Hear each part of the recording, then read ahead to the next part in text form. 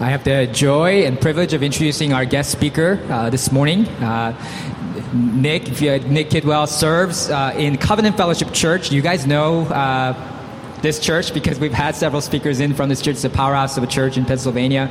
Nick graduated from the Sovereign Grace Pastors College last year. Some of you who have thought about that, you could talk to him and happy. And he just passed the last of his 3 ordination exams. So yeah, and so he will be ordained very soon by his church as a pastor, and he's there right now as a church planting resident. He's going to be sent out with his family. He's already has a place in Melbourne, Pennsylvania, where he'll be planting a church. He's been married to his wife, Happy, for 10 years. Happy's right here with us as well. Yeah. And they brought their 8-year-old daughter Anna with them. And if you can guess Anna's ethnicity, you get extra credit. But Nick and Happy have been a pleasure to get to know. They're a humble couple, and Nick's a gifted preacher, and their testimony, their life story it's real witness to God's faithfulness that we've been singing about, and of God leads His people to what they've called them to. So I'm really excited for you guys to hear from Nick. Nick, please come up and preach for us.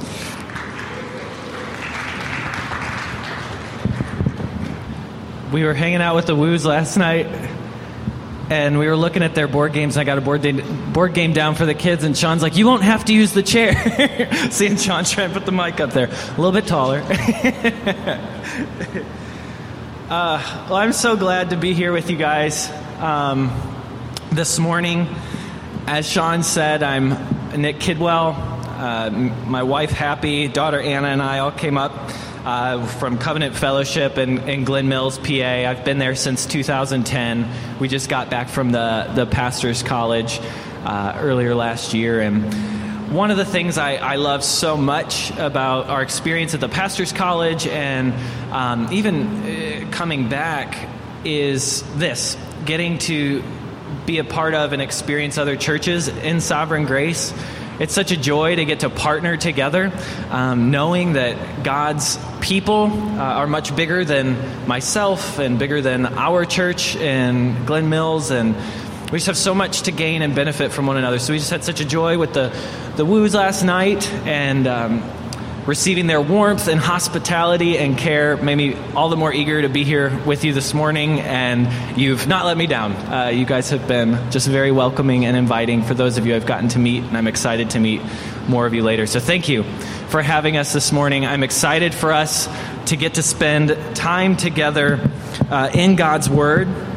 I'm excited for the passage that we're going to be in this morning. So we're going to be in the book of Daniel, which isn't one that I think normally we spend a lot of time in. And I'm excited for us to be there this morning. And I think it's a particularly encouraging passage for us as we stand at the beginning of a new year. New Year's are times of reflection. Even thinking we're sitting at the beginning of a new month, and we tend to plan things by chunks of time. And so we're thinking about this year ahead, 2022, and I think this passage helps us as we look forward. And I think for all of us, as we're looking forward into 2022, we're probably hoping for good news and good things to come. As we all know, the past few years have been chaotic. There's been a lot of instability. A lot of things have just felt very uncertain, and it can be easy for us, for Christians and non-Christians alike, to slip into doom and gloom mentalities. We look around and we think we've lost. The world is going down the toilet, and evil and the enemy has gotten the upper hand. Well, that's why passages like ours this morning in the book of Daniel are so important for us to spend time in, to help us with those mentalities that we can slip into. So turn with me, if you would now, to the book of Daniel, chapter 7. And I love so much, I was looking at the table back there, I love this little card that you guys have as a resource on Bible study. This is fantastic. And so we're going to hit right now, some of this, understanding the genre and the background of this book, because it's just so helpful for us as we dive into God's Word, to understand it better, to know what's coming. So this is a great resource. If you haven't used this, I'm taking one home. It's a good reminder. So the book of Daniel was written by its namesake, Daniel, during the 7th and 6th centuries BC. This was a time of upheaval for the Jewish people. Prior to Daniel's time, the kingdom of Israel had split into two. And about 100 years before Daniel's time, northern Israel had been taken captive and exiled by the Assyrians because of their sin. And now, during Daniel's day, southern Judah is also experiencing the same kind of judgment from God. First by the Babylonians, then the Persians, and Daniel is alive for all of this, much of this. And he starts early in the exile, and then he sees this all happening. And during this time, he's thrown into a lion's den. His friends are thrown into a furnace. He sees many kings come and go. He witnesses a lot of things. But during all of this time, God met Daniel in very profound ways. And fortunately for us, God had Daniel write many of these things down for our edification. Now, for all of its value, Daniel can be a challenging book to approach. And it can be unfamiliar to us in many ways. There's a lot of those stories that we do know. Like I just said, you've got Daniel in the lion's den, Shadrach, Meshach, and Abednego in the furnace, the writing on the wall. And a lot of these come from the first 6 chapters in Daniel, which are a lot more narrative in nature. But as you move beyond chapter 6 and you start into chapter 7, things start to get a little weird. You get 4-headed beasts and fiery thrones and dueling rams and goats, indecipherable calendars, and a man with flaming torches for eyes. And what you've stepped into is apocalyptic literature. We heard some of that this morning as we read from the book of Revelation, which is heavy in apocalyptic literature. Swords coming from mouths and fiery eyes. And actually the book of Revelation reflects and pulls a lot from the book of Daniel, which is where you hear some of that common terminology. And it can be a challenging genre for us, especially if you're not... I don't tend to be someone who thinks flowery poetry doesn't, strike a chord with me generally. So this type of language for me is a little more challenging for me to receive, and I know it can be for others as well. So that's why it's important for us to know what we're walking into. So apocalyptic literature, it's characterized by a focus on future events, and it's told through imagery and symbols and numbers. Now, people tend to go one of two ways with this. You either give up reading it because it's too hard to understand, or people can become obsessed with it, trying to unlock and decipher exactly what all of the historical fulfillments and the meanings of each of these things are. God doesn't want either of those outcomes for us. God in His kindness has given us things such as Daniel's vision here to stir up our emotions, to give us helpful images that we can take away, and to use those images to teach us deep truths about who God is and what He intends for this world. So don't be afraid of this type of imagery, but also don't walk away trying to figure out all of the exact fulfillment of all of these things. There's some fruit in that. It's encouraging to see how prophecy gets fulfilled. God wants us to marvel at that, not to be surprised as history unfurls, but knowing those exact times and places isn't His primary concern. And it won't be ours today either, because there's some timeless and universal truths that God wants us to have, that He wants to impress upon our hearts through these visions and the events that they represent. And there's one truth that's very prominent through the book of Daniel and is on full display in our passage, that God reigns victorious over all. Nothing that happens surprises Him. He knows and He decrees all that will come to pass, and He is greater than any power. What a comfort that truth would be to a people who were trampled and conquered under oppression and persecution, living in a foreign land with foreign godless rulers, a people who lacked stability, were subject to fear and confusion, a people who wondered, where is God at in the midst of all of this mess? And we can often ask those same kind of questions. Where is God at in the midst of this? Well, Daniel helps us to answer that question. So let's read together. This is Daniel's first recorded vision in chapter 7. I know it says 1 to 14 up there. I'm actually going to go to verse 18 in reading this. But let me pray for us as we enter into God's Word. Father, we just ask that you would meet with us this morning. We are just aware of our need for you to help us by the power of your Spirit to receive what your Word has for us. Impress truth upon our hearts. Help us to have a bigger vision of who you are, to understand your mercy and your grace for us. God, we thank you that you are mighty and that you can even help us in our understanding. You know our hearts, you know our minds. Be with me now as I preach your word. Father, may it bless us. May your word bless us. Now, we pray this in Jesus' name. Amen. All right. And one of the things as you read this, that if you want, you don't have to, but try and imagine, because it is very imagery heavy.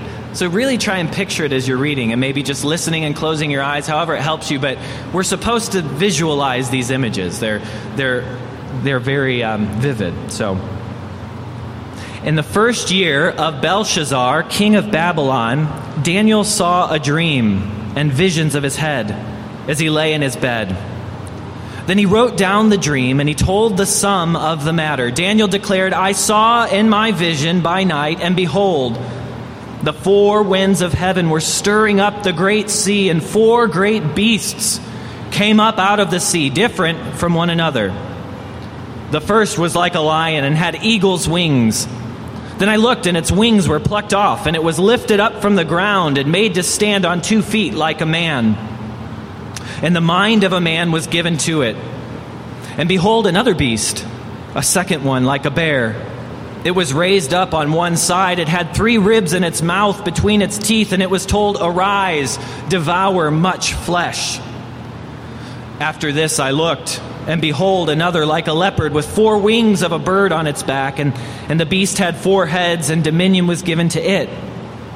After this I saw in the night visions, and behold, a 4th beast, terrifying and dreadful and exceedingly strong. It had great iron teeth. It devoured and broke in pieces and stamped what was left with its feet. It was different from all the beasts that were before it, and it had 10 horns. I considered the horns, and behold, there came up among them another horn, a little one, before which the 3 of the first horns were plucked up by the roots.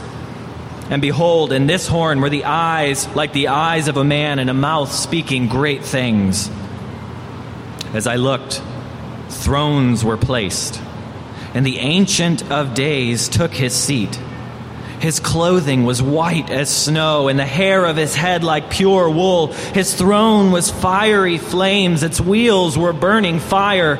A stream of fire issued and came out from before him. 1,000,000 served him, and 10,000 times 10,000 stood before him. The court sat in judgment, and the books were opened. I looked then because of the sound of the great words that the horn was speaking, and as I looked, the beast was killed, and its body destroyed and given over to be burned with fire. As for the rest of the beasts, their dominion was taken away, but their lives were prolonged for a season and a time. I saw in the night visions, and behold, with the clouds of heaven there came one like a son of man.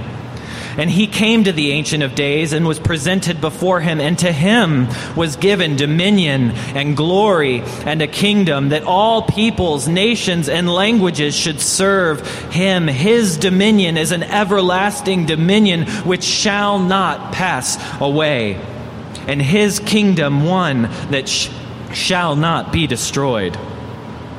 As for me, Daniel, my spirit within me was anxious, and the visions of my head alarmed me. I approached one of those who stood there and asked him the truth concerning all this.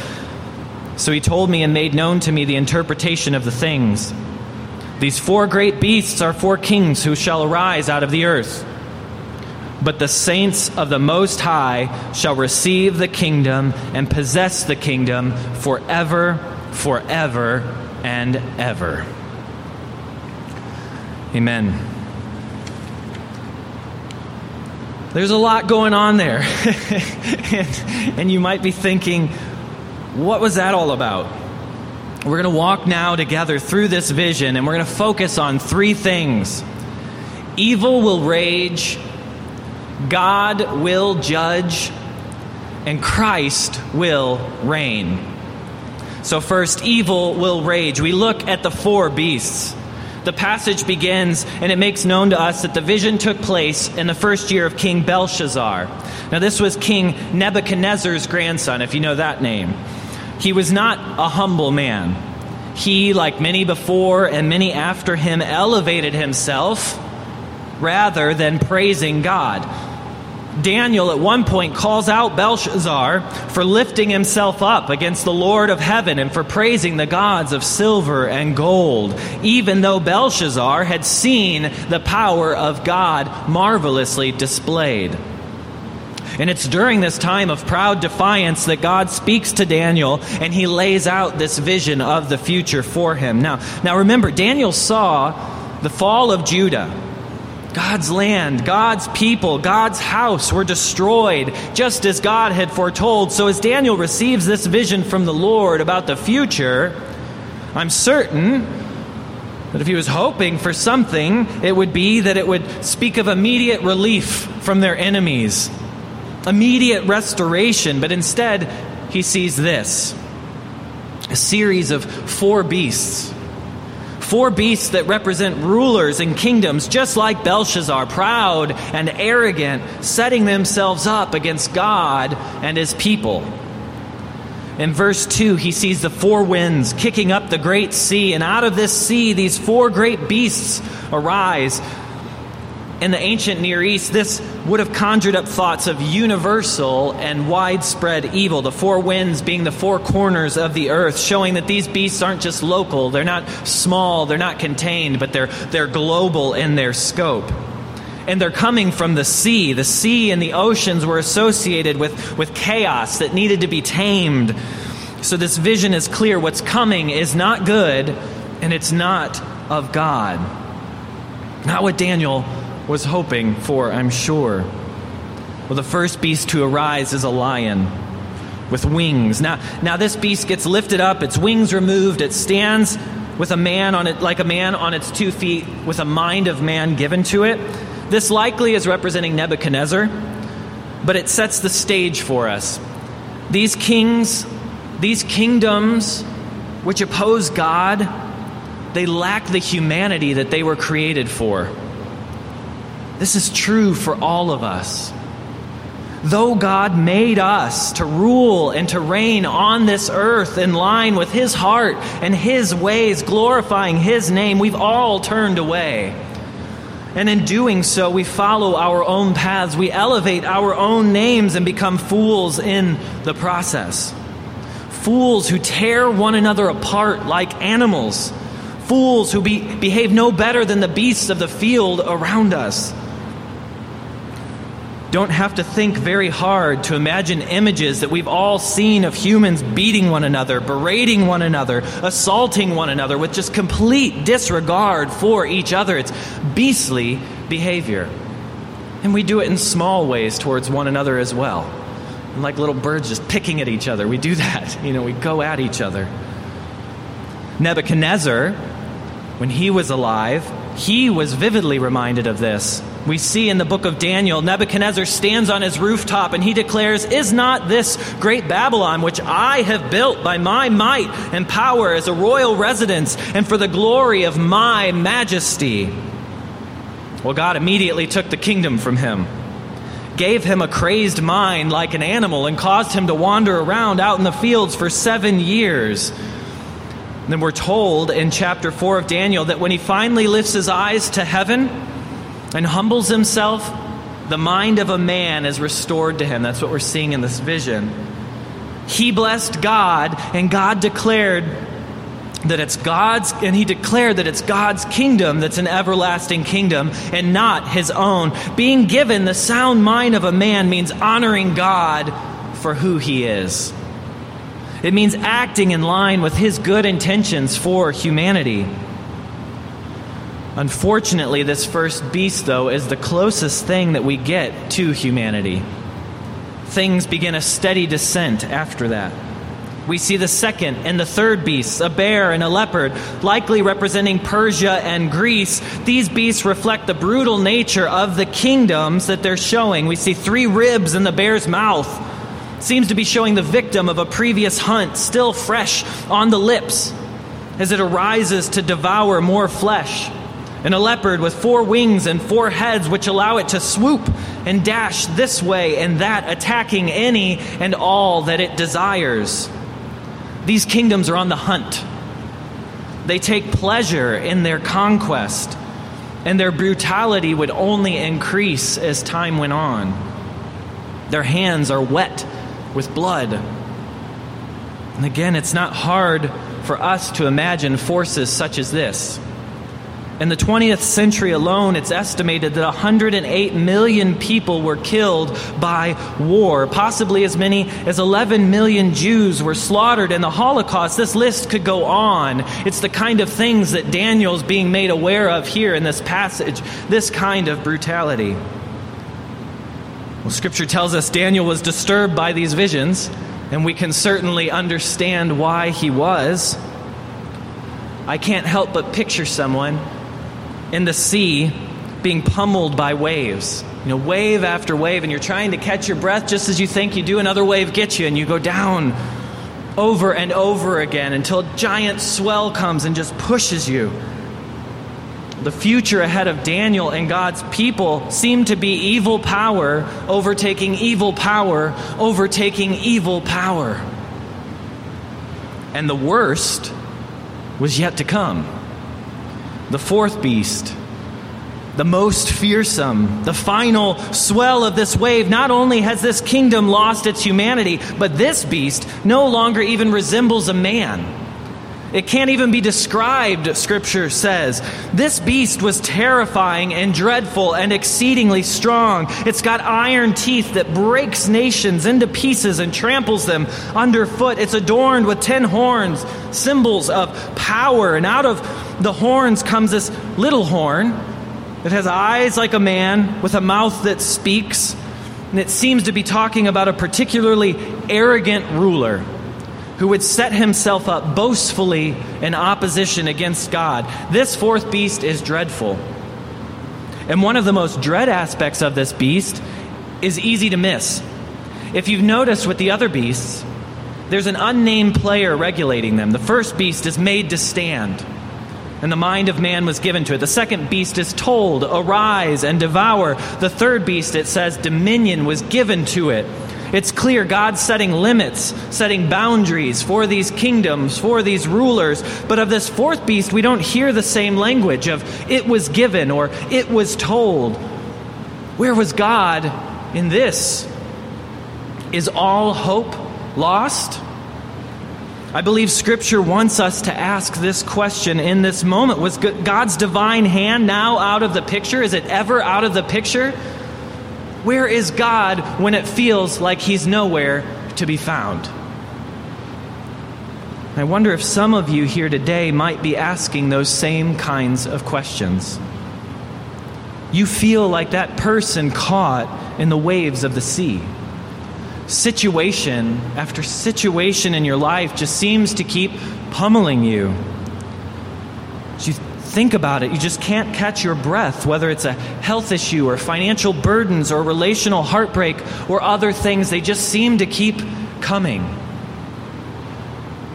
And for all you can tell, there's no change on the horizon. You wonder, has God lost control? Does God not care? Is God not good? Well, hear God today as He speaks through Daniel. The answer to all of those questions is definitively no. He has not lost control. He does care, and He is good. And this is where our vision pivots.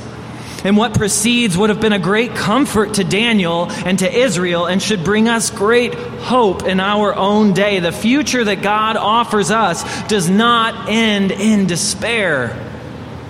Nothing is out of His sovereign control. In contrast to the evil kingdoms and their limited rule on the earth, we now see a vision of God. Mighty and glorious. God who stands as judge over these evil powers that rage. So evil will rage, but God will judge.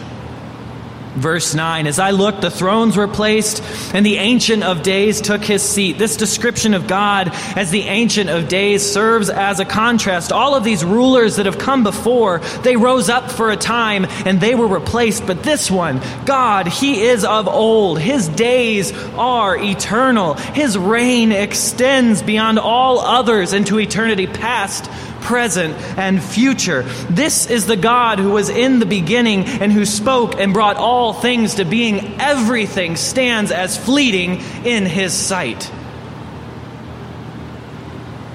We now see the one who's been providentially working throughout these beasts, plucking them up, setting their times, appointing their seasons. We're told that God's clothing is white as snow and his hair like pure wool. Now, we shouldn't walk away thinking of God as some gray-headed old man sitting up in the clouds. That's not what this is teaching us here. It's, again, figurative language. We're in apocalyptic literature. It's meant to convey majesty, purity, perfection of God's character. His garments are white as snow. They're unstained. Those beasts, their hands are wet with blood, but this one is pure. He's holy. He's righteous. His woolen hair connotes wisdom that only age can bring. His throne is fiery flames, and it appears to be set atop a chariot who has flaming wheels. Fire not only evokes power, but judgment. Fire can't be touched without destruction. The fire proceeding from the throne and the stream of fire that issues out before him should cause his enemies to quake and his people to rejoice. Which is why we see that before this pure and righteous fiery throne, there's 10,000 times 10,000s of his servants and worshipers. He's worthy of praise. The contrast between this one, the Ancient of Days, and the beasts couldn't be more stark. The image of God is now complete. The powerful, wise, and righteous judge who brought the heavenly court into session takes his seat, and the books of judgment are opened. So we ask, what will God do with these beasts? Specifically, what will he do with this last and this greatest beast who seems unparalleled and utterly opposed to all things pertaining to God? And that's the question that Daniel's asking. Verse 11, he turns to look because of the great words that this little horn is speaking. Now, these aren't great as in good. Other translations actually use boastful. I read from the ESV here. These words are boastful words, arrogant words, big and lofty words. So you picture this eternal, righteous, flaming being has come onto the scene, yet this little horn stands arrogantly boasting of his strength and his power and his might. That's the absurdity of man's rebellion against God. There's nothing little about the Ancient of Days. We boast of our strength and we don't even take notice of God's presence. Then we get what I like to call the uh-oh moment in the story. You can picture it, this beast standing there talking all his arrogant things, and this big towering presence comes up behind him, seems unaware that it's there, maybe even gives his shoulder a little tap. He turns around and sees him. And then it happens. Verse 11, and I looked, the beast was killed, and its body destroyed and given over to be burned with fire. Poof! Like that, this little horn, this fourth beast, is destroyed. This beast is given 12 lines of text to describe it, to set up how terrifying it seemed. And then in less than 2 lines, it's gone. There's no battle here. There's no struggle. Daniel wanted to convey that God was mighty over this beast. The book was open, judgment was decided, and the beast was done. And the 3 other beasts, they lose their dominion and experience God's judgment as well. What a comfort. As followers of Jesus Christ, what a comfort. This will be the outcome for every evil power that stands in opposition to God. This will be the outcome for all of sin. This will be the outcome for Satan himself, who will be thrown into the lake of fire. For all his raging, he will meet a quick and timely end. With a blink, with a thought, God can defeat any enemy, and he will defeat all his enemies. While God is telling Daniel about some specific kingdoms to come, he's giving him an image that can apply to all of history. When you look around and you see evil raging, don't be dismayed. Don't be surprised. Scripture tells us not to be surprised as the fiery trial comes upon us as though something strange were happening to us. In this broken and sin-stricken world, evil will rage. God knows and will one day bring all things to account. And if you've trusted in Jesus Christ as your Lord and Savior, you can rejoice, knowing that even your sinful raging against God has been dealt with through the sacrifice of our Lord. If you're here, though, or you're listening and you haven't trusted in Christ as your Savior, this vision should cause you to quake. We will all stand before the judgment seat of God, just like these beasts. We've all failed to live up to the humanity we were intended to be. I appreciate just the confession of sins during the service, that reminder of we haven't honored God as we ought. And we in many ways walk as half human, half beast hybrids, raging against God, and without someone to intercede on your behalf, you will be met with the same end as these beasts.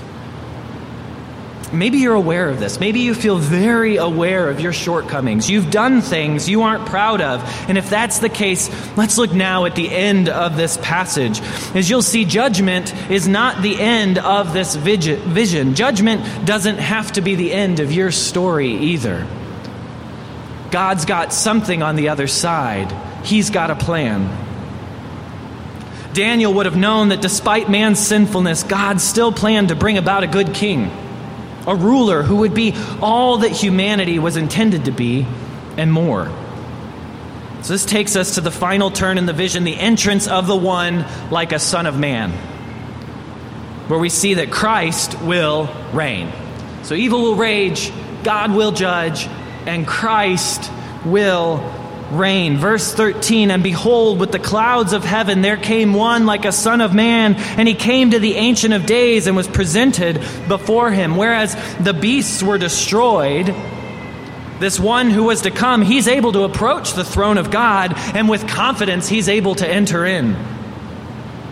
We're told two things about this one. He comes with the clouds of heaven, and he's like a son of man. Whereas the previous images emphasize the beastly nature of the earthly kingdoms, this one, he's like a son of man.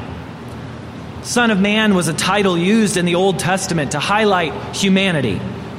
This one who was to come was in nature and appearance like a human, reflecting the fullness of what humanity was meant to be. No hint of beastliness in this one.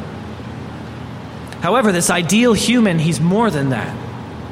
Remember, he's said to be like a son of man. Though human in appearance and nature, he's something more. This one comes with the clouds of heaven. The beasts arose out of the chaos of the evil sea. This one comes out of heaven. And it's not just that he comes from heaven. The clouds tie him directly to God himself. God, throughout Scripture, is depicted as riding on the clouds.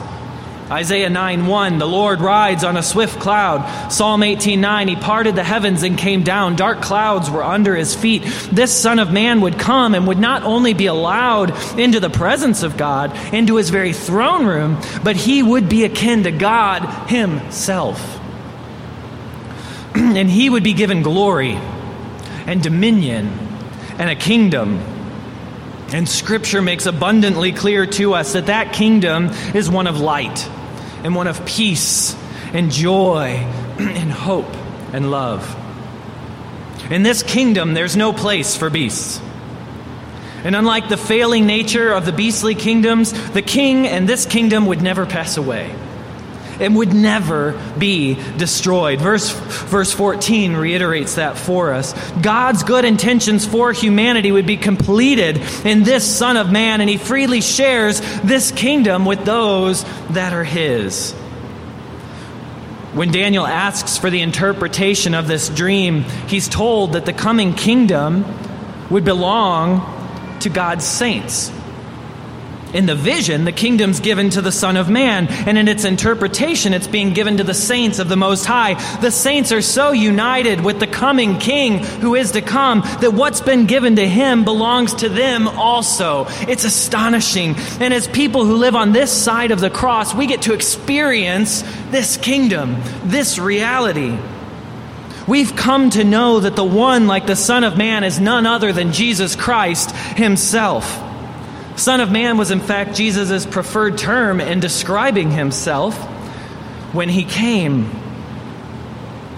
This would have brought great excitement in Jesus' day as he proclaimed that the Son of Man had come. By linking himself to the Son of Man from Daniel's vision, Jesus was also declaring that the kingdom of God promised in Daniel had come.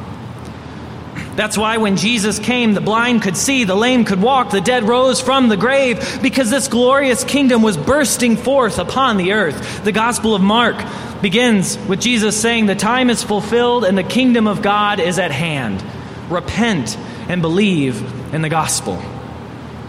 This vision, which was only the future for Daniel, is present for us. But we can look at Christ's first coming, and I'm sure many did, and say, well, this doesn't seem to be everything that Daniel and others spoke of. As we've said, evil is still raging. The time of final judgment hasn't come, and that's true, which is why we cling so tightly to this vision in Daniel, because we need to hear it in our day as well. The kingdom has come, but the fullness of the kingdom has yet to be. Christ came first to die for our sins and open the way of salvation to the whole earth so that judgment does not have to be the end of our story if we trust in him. And through the gospel, the kingdom advances on this earth. You guys have been in the book of Acts. It's watching this, the gospel go forth, and the fruits of the kingdom bearing upon all peoples and all nations. But Daniel's vision also forecasts not just that first coming, but his ultimate return. As Hebrews says, at present, we do not yet see everything in subjection to him. As Daniel's vision shows, the beasts are allowed to remain for some time. In fact, Revelation seems to indicate that there's still a great beast yet to come. And there will indeed be many beasts that face the people of God as they continue to live on this side of eternity. As the light of Christ shines brighter in the world, the darkness that remains will rage all the harder. Jesus made clear that in the times of the end, which encompasses all of history from his resurrection to his final return, that there would increase wars and rumors of wars. Antichrist would come. Famine and natural disasters would increase and persist. We experience the kingdom in part now, amidst a dying world. And that's what makes the church of God so precious. When we meet together, we get to experience the fruits of that kingdom. And we await Christ's return together. And he will return. Just as Jesus said the Son of Man had come, he also said that the Son of Man was yet to come. Jesus said, "Then will appear in heaven the sign of the Son of Man, and then all the tribes of the earth will mourn, and they will see the Son of Man coming on the clouds of heaven with great power and glory." This is pulled right from Daniel. The conquering Christ will return, and he will put an end to all sin. This will happen. This isn't a story. This isn't just a vision. This is truth. And just as surely as Christ came the first time, Christ is coming again. And all evil earthly powers on that day, all the beasts, all those who align against God, seeking to destroy him and his work, death itself will be destroyed. hear this familiar passage that the Apostle John writes in his vision of this coming kingdom.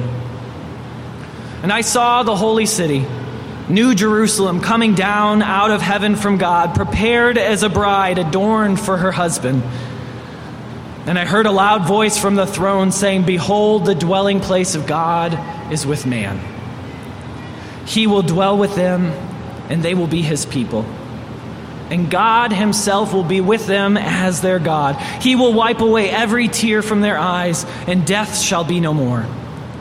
Neither shall there be mourning, nor crying, nor pain anymore, for the former things have passed away." This is the kingdom of God. This is the kingdom that Christ Jesus is bringing, and this is our future.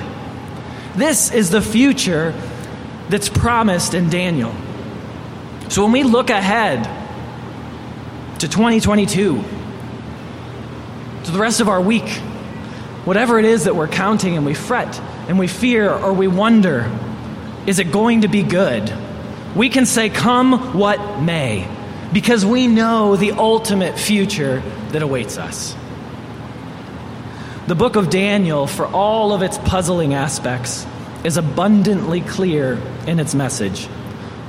That the God, the Lord of heaven, the Ancient of Days, the Son of Man, rules and reigns over all of the affairs of mankind and cannot be stopped in his purposes, and his purposes are good. The events of our times leave us unsettled. And we can hope for things. We can hope for politicians or policies or cultural changes to finally bring about peace. But the peace that we seek can only come from Jesus Christ and from the kingdom that he's ushering in. If we're not with Christ, then we're serving and aligning with the earthly kingdoms, doomed and destined for destruction that they will face. And again, if that's you, Jesus stands eager and willing to welcome you into this kingdom, into this life, into this peace that he offers.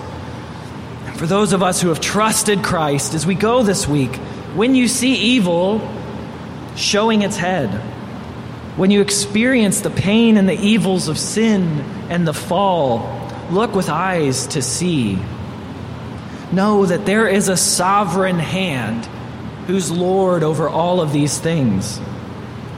And let the predictions that have already been fulfilled and the promises kept serve to strengthen your faith as you await the final return of the Son of Man, who says in Revelation, "Surely I'm coming soon." He's coming soon. He does not tarry. He does not delay. He will not let you down. Read the book of Daniel. See how Daniel trusts in God rather than man, and that trust is not misplaced. God is trustworthy and true, and his glorious kingdom awaits us. Let's pray together.